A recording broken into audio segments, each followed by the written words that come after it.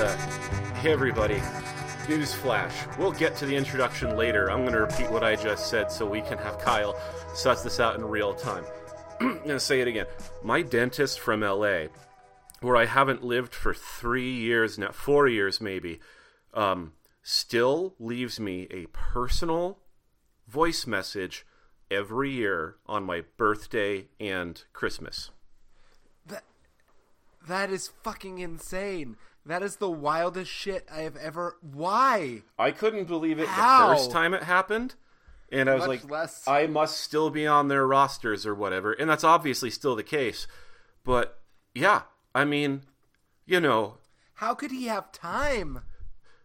Dr. Lim he's professional. Also, I've never met him, and I think it is a family business. So maybe he's like, you know, the people he's hired and the people who are going to eventually take over doing all the dentistry work. And maybe his job is just to be in the office and, like, be the handshaker, keep things all moving. And that involves a lot of phone calls. And you know what? Like, if I were to move back to LA, like, the main reason I went to that dentist, honestly, is because it was in walking distance of my apartment, prime category there. But also... Yeah, you could never go anywhere else. How could you betray Dr. Lin like that? Exactly. Like, if I got back, it doesn't matter where I end up. Dr. Lim's number one. Like, he was great. So, anyway, this is the Big Bang Theory. Hi, I'm Nick. And I'm Kyle. And we're doing a rare weekday recording session, which is this is how we even got into the dentist stuff. I was commenting on how we almost always do this on Saturdays, but Kyle and I, as we find ourselves having occasional actual real life obligations, and I gotta emphasize occasional, we're doing a midweek Wednesday record, and I find that our pregame talk, we're just like, how is your job? What's up with dentist visits? Those are great. And I don't know. It's not bad. It's just so different being in work week mode and not, you know, party animal mode. How's the weather today? Have you looked at the stock market recently? Boy, it goes up and down sometimes, doesn't it? Man, I do, when I go to work in the morning, listen to NPR on the way, and they have the little stock market updates, and every time I'm like, I don't know, it goes up and it goes down, and I don't understand. Like, I know what it means in the big picture. I know literally how it works, but I do not know how you live in that system that you're just like, well, things have kind of, depending on which part of the market you're in, either wildly fluctuated and will wildly fluctuate, or have been incredibly steady and will be incredibly steady. And then there's this middle ground, and this is my life, and it's incredibly lucrative. Maybe I'm just jealous, I guess, that I don't get to be a part of that, in spite of listening to NPR every morning and recognizing that numbers go up and down. Yeah, it's more fun if you ever listen to Planet Money, because they play, when the market goes up, when they're recapping the market at the end of the day, they play a little bum bum, and then when the market goes down, they play a little womp womp bum bum bum while they're reading the numbers. I like that. You know, I like it when I'm told how to feel, because it takes a lot of the work out of my brain. Speaking of being told how to feel, I guess, I don't know, we actually watch this television show is the real basis of this podcast, and in a placeholder name we've refused to change in the last 7 years. We're just putting the extra theory on Big Bang Theory, and today we watched season 7, episode 13 of that show, which is officially titled The Occupation Recalibration. And it is in, you know, it is it's a two-parter. It's part 2, but not in like a pretty thin way. I'm not even saying that in a complainy way, honestly. It's just like they are independent episodes that happen to have one crossover event. So it is not like two halves of a whole. No. Nor, in fact, does anything actually get resolved at the end of this episode either, really. No. Actually, so, you know, I didn't text you ahead of time because I didn't want to influence how you felt about it. But the thought I had immediately after watching this, I was like, in a way, it's kind of incredible that after 7 years, I could still manage to be disappointed. Like, is that on the show or is that on my naivete? But in any case, and I want to clarify, not like, I don't know why I'm being defensive here at all. This isn't a terrible episode at all. Like, this isn't one of those ones where I'm like, boy, nobody, like, could, like, everyone in the writer's room was sick, and so they just had to, like, throw something from the bucket. But no, it's just, I don't know. Like, there was one scene we'll eventually get to, which I when I was watching it, I was like, this would theoretically be good if they did it well, but, you know, and that was, like, the most positive thing I could think. Okay, so I'm going to actually read the, as is recent tradition, the Fan Wiki short summary, which, for this episode, reads, Penny makes a major change in her career. Leonard is struggling with words to support her. Rajesh and Howard help Amy when she gets stuck with a date from a geology department employee, and Sheldon is again forced on a vacation. Meanwhile, Bernadette accidentally destroys one of Howard's comic books. All of those things are correct, but they are misleading in the sense that they suggest much happens. And so, Kyle, I don't know. Okay, I'm just going to go stream of consciousness this time. And start with, I was happy and satisfied with Brian Posehn as a guest star. I am frequently so irritated with any guest appearance. And honestly, when I first saw him, I was like, he's not going to live up to his potential and it's going to bum me out. But I don't know. I'm pretty good. I was happy with him. And so I'll start out there. And yeah. Well, actually, Kyle, speaking of this part of the plot, we're just going to start with, I guess, what's like a C plot in this episode. Is that, yeah, Brian Posehn plays someone who works as in the geology department, who all of a sudden, you know, while Raj and Howard are talking with Amy in her lab, he stops by and is like, oh, hey, what's up? Here's a cool piece of quartz. See you later. And they're both, you know, are like, oh, he's totally into you. Amy, obviously completely oblivious to this, but when confronted with the evidence, is like, oh, God, it's true. What do I do? And so he does persist in asking her on a date. She initially is like, okay, I guess I'll do it because I don't know how to exactly say no in this scenario. But then, with the help of Raj and Wolowitz, they take a bullet, I guess, and say, you know, we'll handle this. And we're going to let him know that you're in a relationship and let him down easy. But on the way out of the lab, they both say, we're just going to tell her he's gay. Tell him she's gay, right? And like, right, of course. And presumably they do so because the final scene is the two of them in the car with Brian Posehn, who is getting really, honestly, kind of weirdly, maybe this is the best thing about him, is it's the only good part of, well, I shouldn't say, but yes, it was easily the best part of the episode, even though it was entirely random. Yeah. It's just weird. Going, rocks. Yeah, but it's not even like, so they're in the car on the way there. And, you know, Raj and Howard are both miserable because they're like, oh, man, we got lassoed into doing this thing.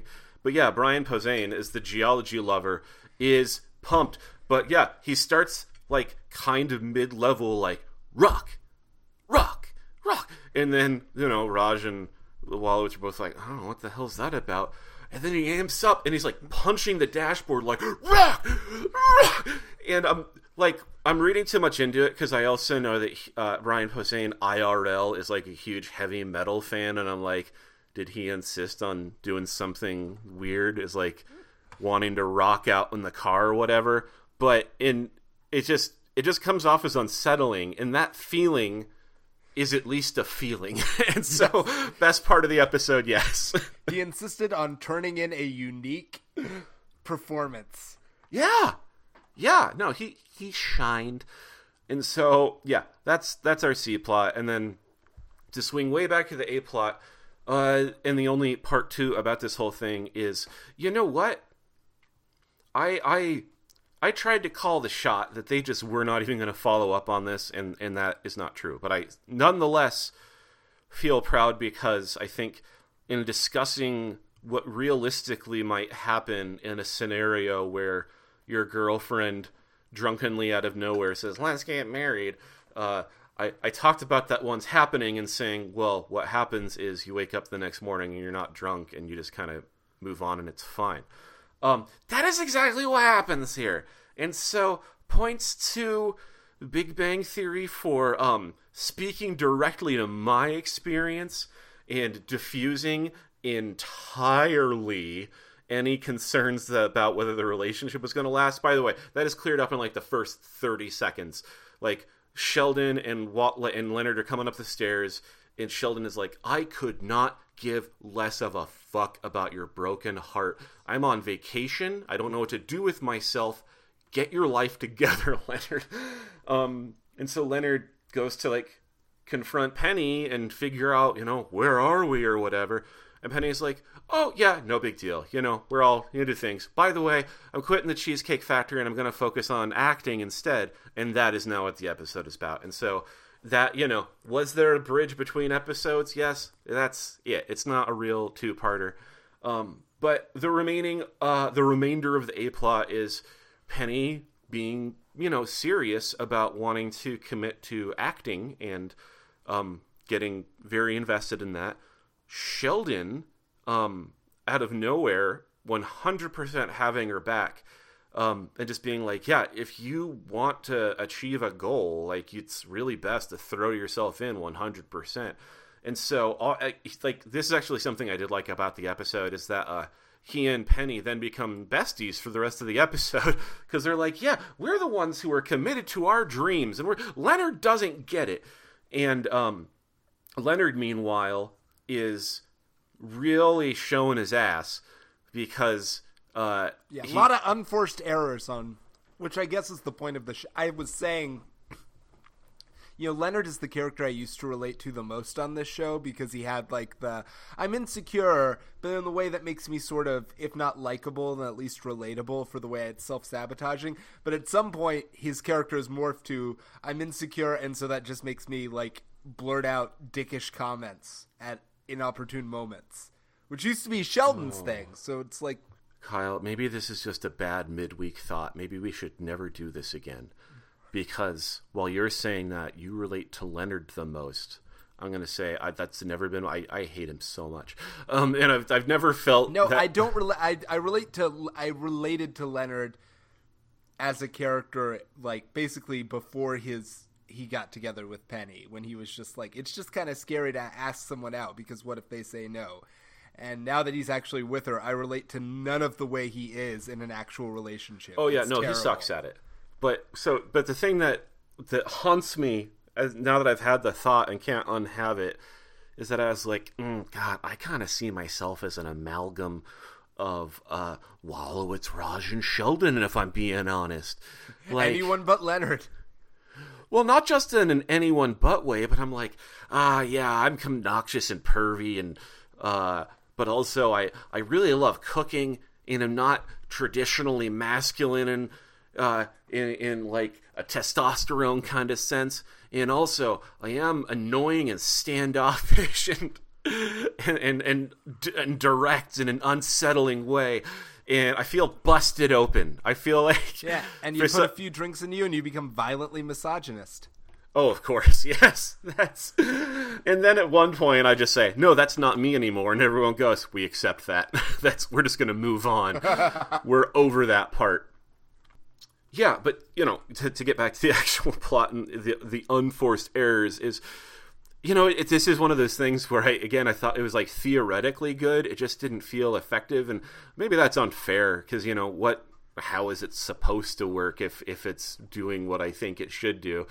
But Penny does call out Leonard's behavior, which is, she says, you keep saying that you support me, but everything else that you say and do is the opposite. Like... You seem freaked out that I quit my job. You seemed incredibly relieved when you thought I was going to do it. When you thought I hadn't actually quit yet. You were not psyched about my acting prospects. And boy, Kyle, like when you said things got unresolved, this is one of those points where I'm like, they talk about that. Does he just apologize and that's the end of it, or is there anything more than that? No, I can't remember. I literally, and it's a weird, I know might be unprofessional of me, but I literally don't remember how, like, I remember if you don't remember, this isn't just, no, it can't be both of us. I remember Sheldon making the joke about, like, yeah, you guys need to figure out where we're all going to live, if you're together or not, and they sort of, like, and everyone kind of storms off, right? And then the next thing I know, they're in the car, like, well, there's the comic book shop joke, and then they're in the car, and I literally don't. Does that scene just end with them all staring at each other? There is cannot believe it. I'm relying on the extended version of the fan wiki to fact check the episode, because maybe you and I just went to the dreaming for a little bit, but the final line here is, finally Leonard tells her that he is on her side and that he would never have the courage she exhibits quitting her job to follow. Yes, no, that was. Yeah, because I remember, I remember thinking, oh, that's sweet, if kind of cliche, and then I immediately forgot about it. Well, I guess I toned it out because, it's what I remember more, and something, again, that I theoretically liked, is that as Penny is calling Leonard out about this, and Leonard is this kind of like, Sheldon is still besties with Penny and in the room. They were doing yoga before. And you know what? This is... it didn't bug me. Well, actually, it did bug me at the time. So one of the final scenes, it starts with Penny and Sheldon doing yoga together. And it's fine. And Sheldon is like, oh, yeah, a fun fact about yogis is some of them can, like, suck fluids into their genitals, such as their control over their body. And Penny is like, oh yeah, that's odd, moves on. Basic fun interaction. But then Leonard comes home. The confrontation starts. Leonard is like, you guys are doing yoga together? And Sheldon says something like, oh, to be honest, I thought she said Yoda. God. And I'm like, what are you... I screamed out loud. Me too. Okay, glad it's not just me. It's such a stupid joke. It's awful. It doesn't make any sense. No. Like, what could she have possibly said? Hey, Sheldon, you want to try doing Yoda with me? And Sheldon is like, oh, Penny, I've been waiting for you to ask. Like, and she gets the mats out, and he's like, I'm glad you brought the proper equipment, and gets into her, like, fitness gear, and he's like, oh, God, we're really committing to this. And then they just start stretching, and he's like, wait a second. I take it back. It's a good joke. They should have just had that entire interaction. It's a great joke, Kyle. They left it up to our imaginations, and want to let my imagination take over. I love it. Excellent show. No, it stinks, that Yoda line. I'm glad that, like, it's one of those, it's like, it just turned my nose up and it's like, no. It's the perfect example of the kind of joke that this show is famous for, like, because it's not actually a joke, it's just a reference to a nerd thing. Oh, actually, that reminds me, this is another non-joke. I feel like the joke is just, nerds will do anything if you make a nerd reference. Say Yoda and all the nerd boys will jump off a cliff. There's Yoda in this punch bowl, says David Koresh. Now drink deep and die. Well, I don't think they were trying to make this connection at all, but it is silly to think that Sheldon somehow, is so suggestible that he could mishear Yoda out of context or in a weirdly horny context that he's been wanting to have fulfilled. But also at the beginning of the episode, totally jumped over this, is that Sheldon's miserable about being on vacation. He's forced to use his vacation time as a situation. Leonard goes to work like normal. Sheldon starts following him out, and Leonard, is like, don't follow. It's Sheldon, exactly like a dog. And they committed to this so much more than I expected. He's like, follow, and he's looking. He gets told no. And then he, like, sits down on the stairs and even, like, gives a little whine. And, big crowd moment. And then later, when Penny is coming home and up the stairs, he's still just sitting there. And Penny's like, hey, what are you doing there? Like, Leonard told me to stay. He's like, is this a new thing about you, Sheldon? You're hyper-literal.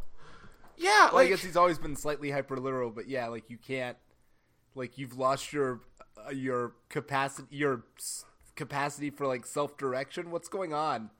Yeah, well, and I hate to point out the incongruity here, but he's earlier in the episode, like even before this interaction, playing about, oh my god, I'm just gonna have to tuck into a book and have some tea and really just be miserable through this whole thing.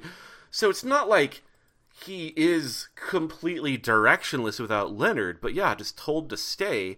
And they're like, oh, this is the episode where Sheldon's gonna pretend he's a dog. That's gonna be his thing. And it's like, it's a persistent joke throughout the episode. Now, it doesn't make sense. It doesn't connect directly in any way to the Yoda thing. It's weird to me that at two different points in the episode, they're like, maybe Sheldon's actually pretty fucking stupid. And, like, just doesn't understand things. There's just a lot of bad... I mean, even for the there was also the one where he's sassing the guided meditation. I forgot about that! He's just bitching about how the guided meditation is telling him to breathe in and then breathe out. Well, yeah, because it's too predictable. Like, oh, breathe in. What's going to come next? Out. Saw that coming. It's like, what is this? Why? Like, is this a shitty Sheldon? Is this like, I have to go on vacation and so I'm just going to be a brat? I don't know. It's so, anywho. To go, because we're just all over the place, I was going to go back and say, like, the interaction between Penny, Leonard, and Sheldon during the relationship confrontation, that's what I did theoretically like the most. I wish it were funnier, but I did really like the idea that Sheldon, like, not just because he's unawares, but because he, like, legitimately sees this relationship as... in like their relationship, that he is a part of it, that as Penny and Leonard are trying to like hash out their, what actually are we kind of thing, which they don't. I guess they agree to talk about it more. I don't want to see that either. I want hijinks. But as all that's happening, Sheldon is like, no, you don't get it. Like, this is what your role is. This is how you two take care of me. Yes. And they don't really brush him away as much as they're like, all right, well, we didn't see this coming, but here we are. So, anywho. Oh, and then I guess last thread is, what's her bucket? Bernadette apparently burns one of Wolowitz's comic books with a curling iron. I don't know shit about comics, but I was like, is that some Dark Knight something? I don't know. Yeah, so it's interesting because I can tell by your tone this was the one you were the least invested in, which is funny because this is the only plot in this entire episode I cared about for niche reasons. Well, there was one joke I also really liked for niche reasons. Was it the one with the box of medications that on was the counter? Absolutely the one. Well, and so, yeah, this plot is, so she burns one of his comics and goes to... And yes, it was the two weird things about that really quick, which sure. is she pulls out a copy of The Dark Knight Returns, and I guess for television reasons, just no one names that. Like, that is what it is. It's easy to recognize from the cover with Batman and the lightning bolt in the background. Yeah. It's a very iconic cover. But for some reason, they won't just say the name of the comic. They do acknowledge that it's a Batman comic, but they just won't say the name of it. And that itself is weird to me. Like, when have you ever, like, even in most shows where there's like a book, someone reads the title of the book. That's what you do when you pull something out of a bag and hand it to someone. They go, oh, this is, A Tale of Two Cities, or this is Batman The Dark Knight Returns. So I just thought it was weird that she's like, I have this comic book. And he goes, yes, this is a comic book. Oh, I think I have this one. But that's probably some weird, like, what if we can't get clearance to say the name of the comic thing? Maybe. I don't know. Yeah. But even weirder than that, and this is probably just my brain being insane that it even bothers to me, but she hands him the comic book. She pulls it out of the bag upside down. Fine. She hands it to him upside down.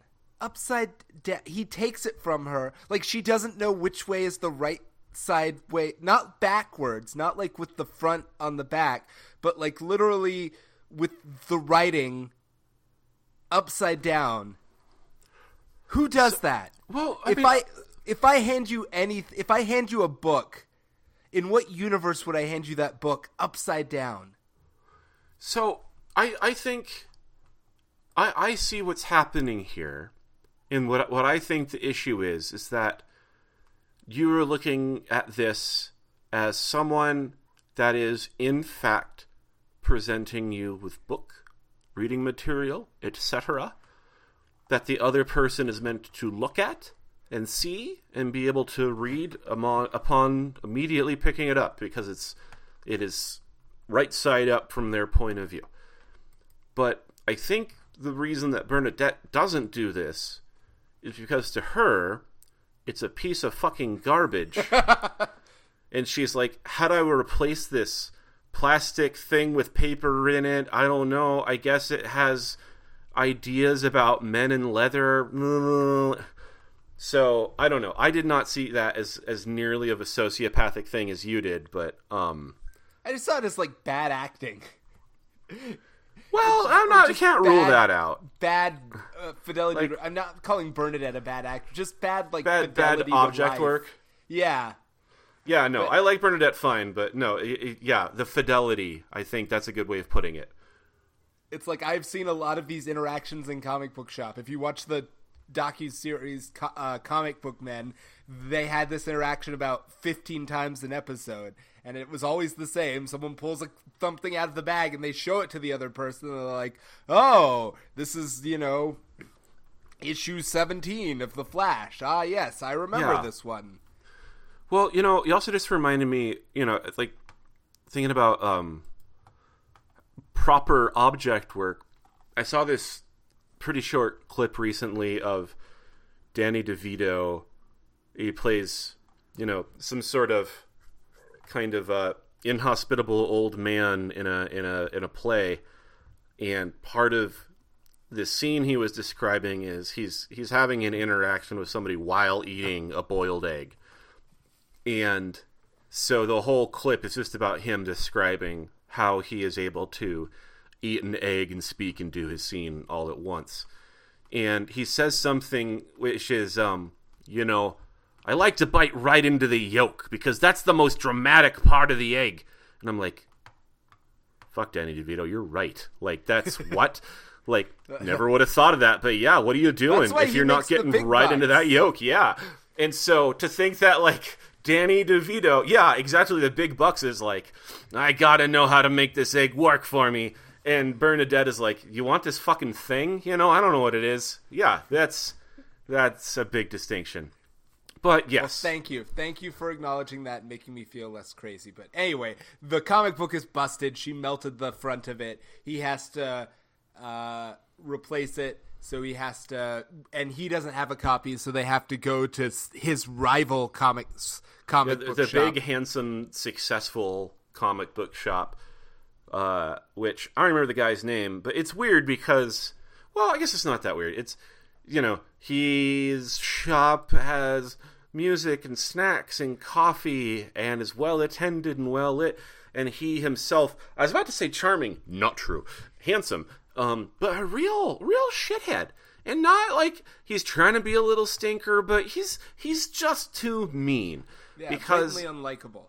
Yeah. And so Stewart, to help Bernadette, is like, the guy is a sleaze and he'll totally try to rip you off, so I should go with you.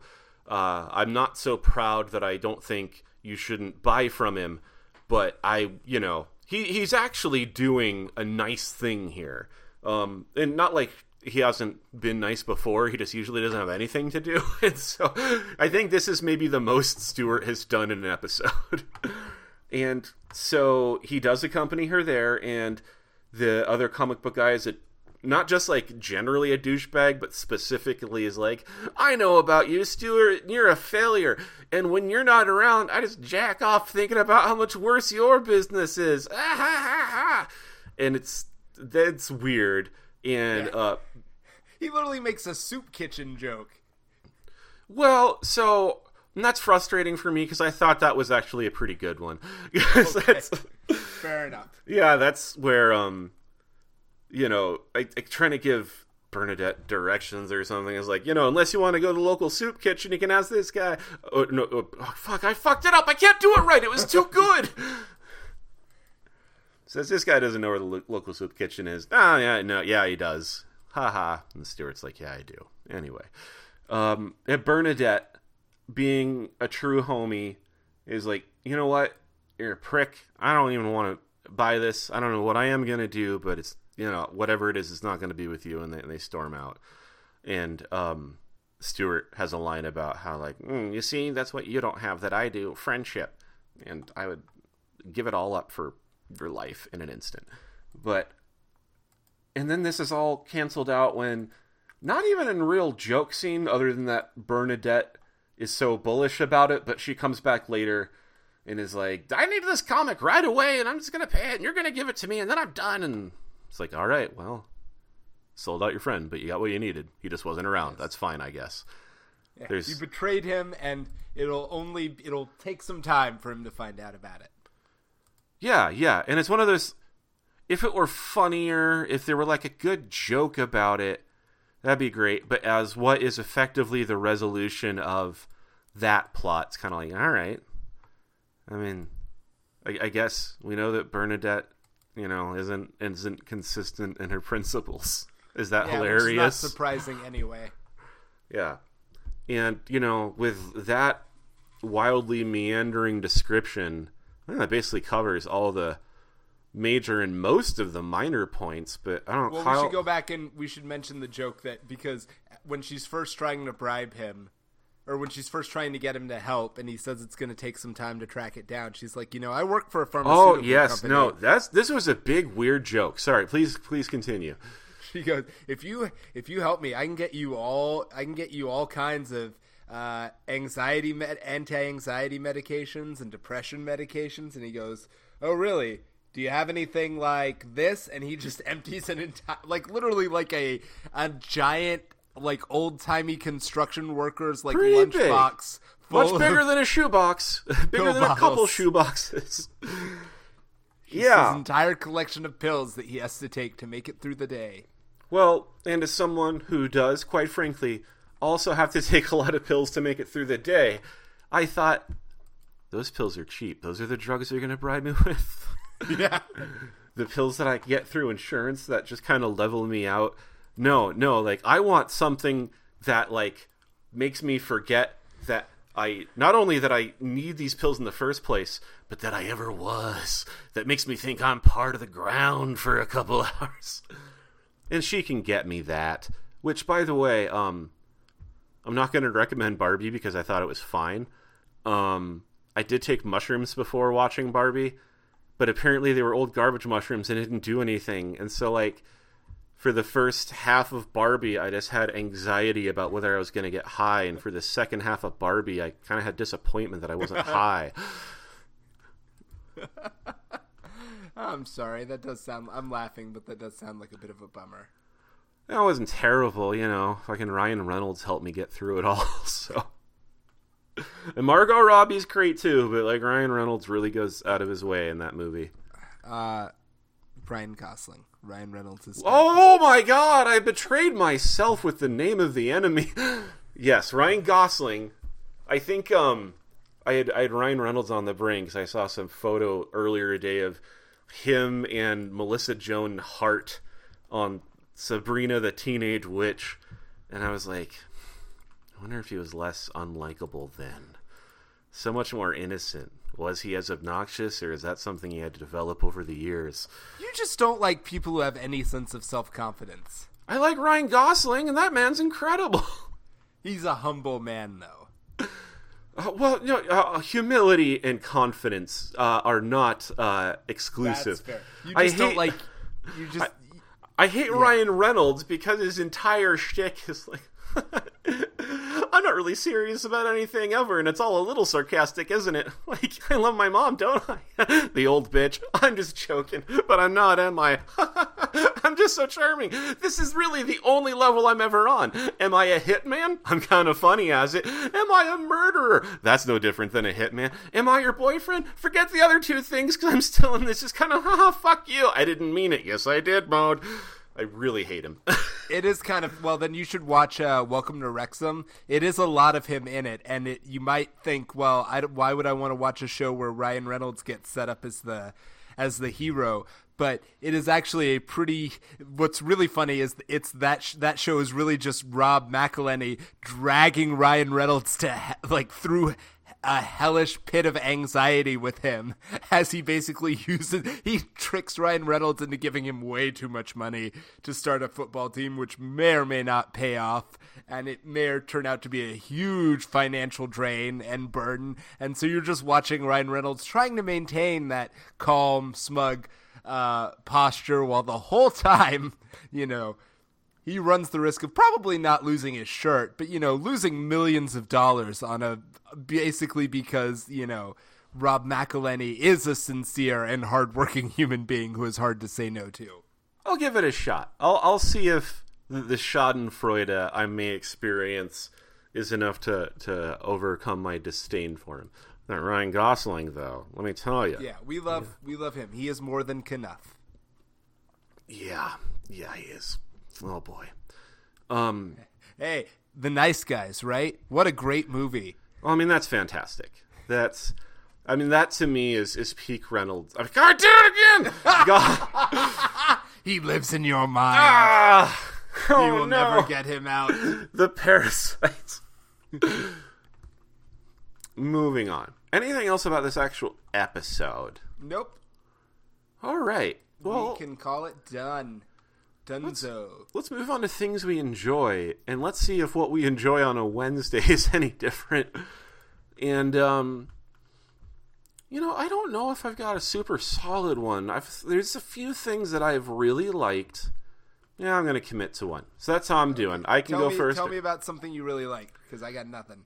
Sure. So, last week I saw the most recent in this long line of A24 horror movies, which is titled Talk to Me.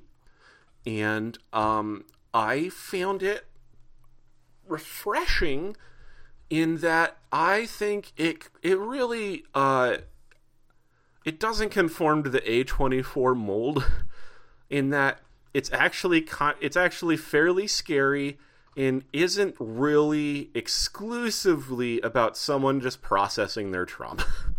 Now, it is very much still about someone processing their trauma. You can't wipe that clean. It's just that the balance is so much better, and to describe it without trying to give any plot spoilers here, it's also very Australian. Not relevant, except if you want those Aussie accents. They are all over the place.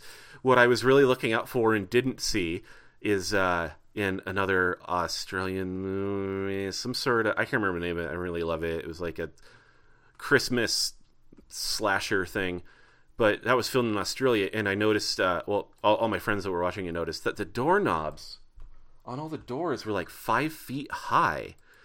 And we're like, are they filming this in a giant's house? But apparently there's like some very specific period in Australian decoration or architecture where they're like, yeah, no, these doorknobs have to be crazy. That's going to be our thing. And so there weren't any of those. I'm sad to report. And these are the most important things about the film, obviously.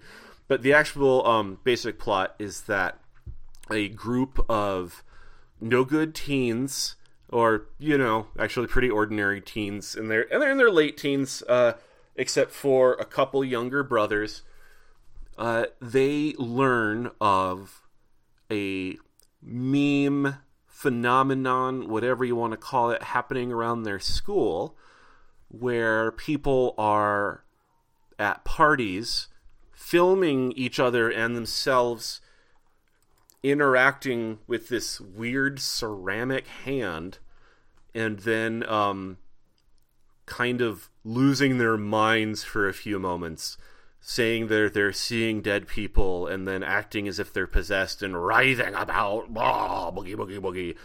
And everyone loves it, and it's hilarious, and it's the hottest shit. Oh, but, could it last forever? Was it never to go awry? Was there something sinister all along at work behind this fun teen party game? I dare not say more. But yeah, again, to not really give away anything else, but to try to show sufficient praise, it's I do like the other A20 horror films a lot. I don't like the category that has developed called elevated horror.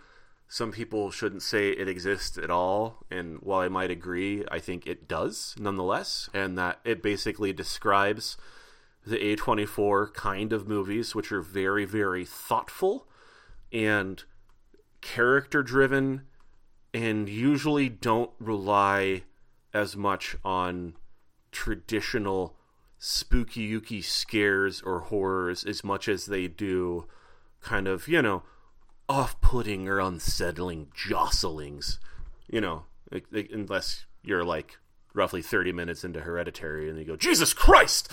But aside from that. My least favorite A24 film. Yeah, we saw that together, and I remember you were like, this wasn't a good time for me. Sorry, man. Thanks for coming, but oof. And so, but again, I think it is not like those. It very much more about, I don't know, kind of consistent, not to say not at all intense, because it can be pretty scary, but like, not something that is like meant to burn just like the most traumatic possible image into your mind, and is more about like, oh God, what a horrifying thing we're dealing with. What will it be? Like it's there's a real bad way of putting it, but it's the phrase that comes to mind. It's like it's so much easier pill to swallow. Like it's a horror movie that I think can be much more casually enjoyed without worry about whether you're gonna come away from it like you did from Hereditary. So, and like I said, I don't want to spoil anything. I did really enjoy it. Talk to me. It's fun. Watch it. Your turn. See, now, while you were talking, I thought up like 3 different things I should recommend, and now I don't know which one to do. Well, think of whichever one has the most interesting doorknobs. I think I'll do the one that's most relevant to sort of this podcast, actually. Although I'm sure it gets to any podcast probably that talks about sitcoms has talked about this show. My partner Gwen has been watching this show, Kevin Can Fuck Himself.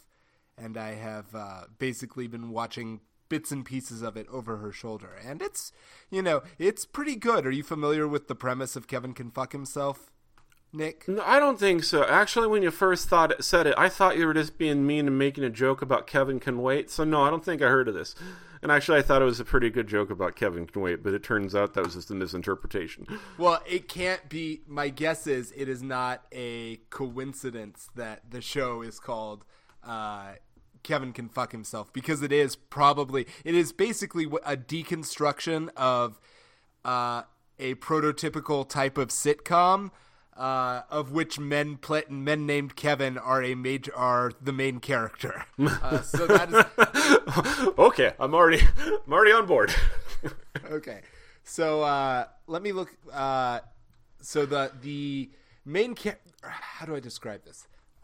So the hook is essentially there are 2 main characters. There's this dude named Kevin and his wife, whose name I can't remember, but she's played by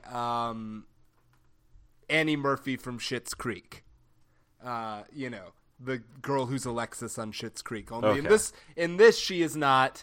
She's not some fun flirty blonde. She's this very believable. So I should start out. The show is set in, I think, this place outside of this place in Massachusetts outside of Boston where everyone is terrible. So just imagine. I know, hard to imagine, right? But just imagine this white trash wasteland somewhere just outside of Boston where like half of the people are on meth, and but there are still some people eking out middle class lives just barely. And so she plays a pretty believable, Bostonian in that sense, who's married to this guy. And here's basically the pitch. When we're seeing things from Kevin's perspective, it is a classic sitcom. It is, 3 camera, or no, I'm sorry. Yeah, it is 3 camera. It is laugh track. It is wacky guy and his best friend and his skeptical / slightly naggy harridan of a wife. And he is constantly coming up with schemes. Like in the pilot, he's trying to figure out how to throw a party that will impress his boss, and, you know, it has to be a good party to impress his boss, but it also just happens to be his anniversary, so he has to do something to keep her distracted while he's impressing his boss. And, you know, can he pull it all off, and will his best friend help him, and will, you know, will he be able to land the promotion? That's from his perspective. From her perspective, it is all very real. Mm-hmm. It is a straightforward, almost Breaking Bad like level portrayal of her life as dealing with this narcissist of a man who has taken everything from her and gaslit her and driven all of her friends away with how obnoxious and, you know, juvenile he is, you know, and has never, like, basically has monopolized so much of her life that she's never gotten a real job, doesn't have any real control over their finances. And so, without spoiling too much, at the end of the first episode, she finds out, you know, just another thing that he has done that has actually, you know, screwed her over and robbed her of a chance to have any kind of happiness in the relationship that they're in. And she's like, no, I can't do it anymore. It's not enough to divorce this man. I have to kill him and make it look like an accident. So the entire rest of the show, so that's the rest of the show. It is him having, like, is just cutting back and forth between him being like, la, la, la, I'm in a sitcom. What dumb shit can I do this week? And her being like, does anyone have a good hookup for fentanyl so that I can so that I can, you know, inject him with fentanyl in the riddle of the night and make it look like an OD, because I need this man to die drowning in his own vomit. He is a parasite in my mind, and he must not just die, he must suffer while he dies. This is a very silly thing, but Kyle, I think a few moments ago, I meant to say in the middle of the night. You said in the riddle of the night, which I like better. That is a phrase that I think I'm just going to think on for a while. But, well, you know, and as you're describing this more, I'm realizing I had heard of this. I just totally forgotten about the name. I think maybe they talked about it on Red Letter Media, and to kind of cut to what would normally talk about at the very end here is, where do you actually watch the thing? I see it's on AMC Plus. Is that a separate service I have to get if I want to watch this? Well, yes. So well, but here's the good news. We are in the middle of a writer's strike, which means this is one of the few times in history where I think really ethically you're on the right side of history if you just know your way around if you just happen to find, much like the show itself, watching this through legitimate channels will only, you know, enable parasites who prey off the creativity and beauty of others. So for at least the next couple of months until everybody comes back to the table and agrees on streaming residuals, I don't think there's anything ethically compromised about just going and finding, you know, clicking a little box on a little website that lets you download all the episodes and watch them on your computer or TV. That's what I've been doing. I support everything you said, and I would not limit it to the writer's strike. So,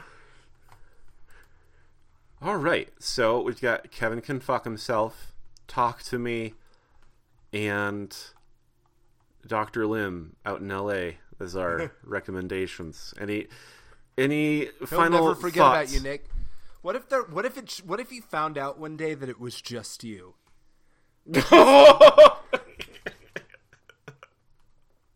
What if it's not anyone? What if it was just Nick Hyde? There's a special little, you go into that place and you go in the back and there's just a little photo of you with your mouth open. Yeah.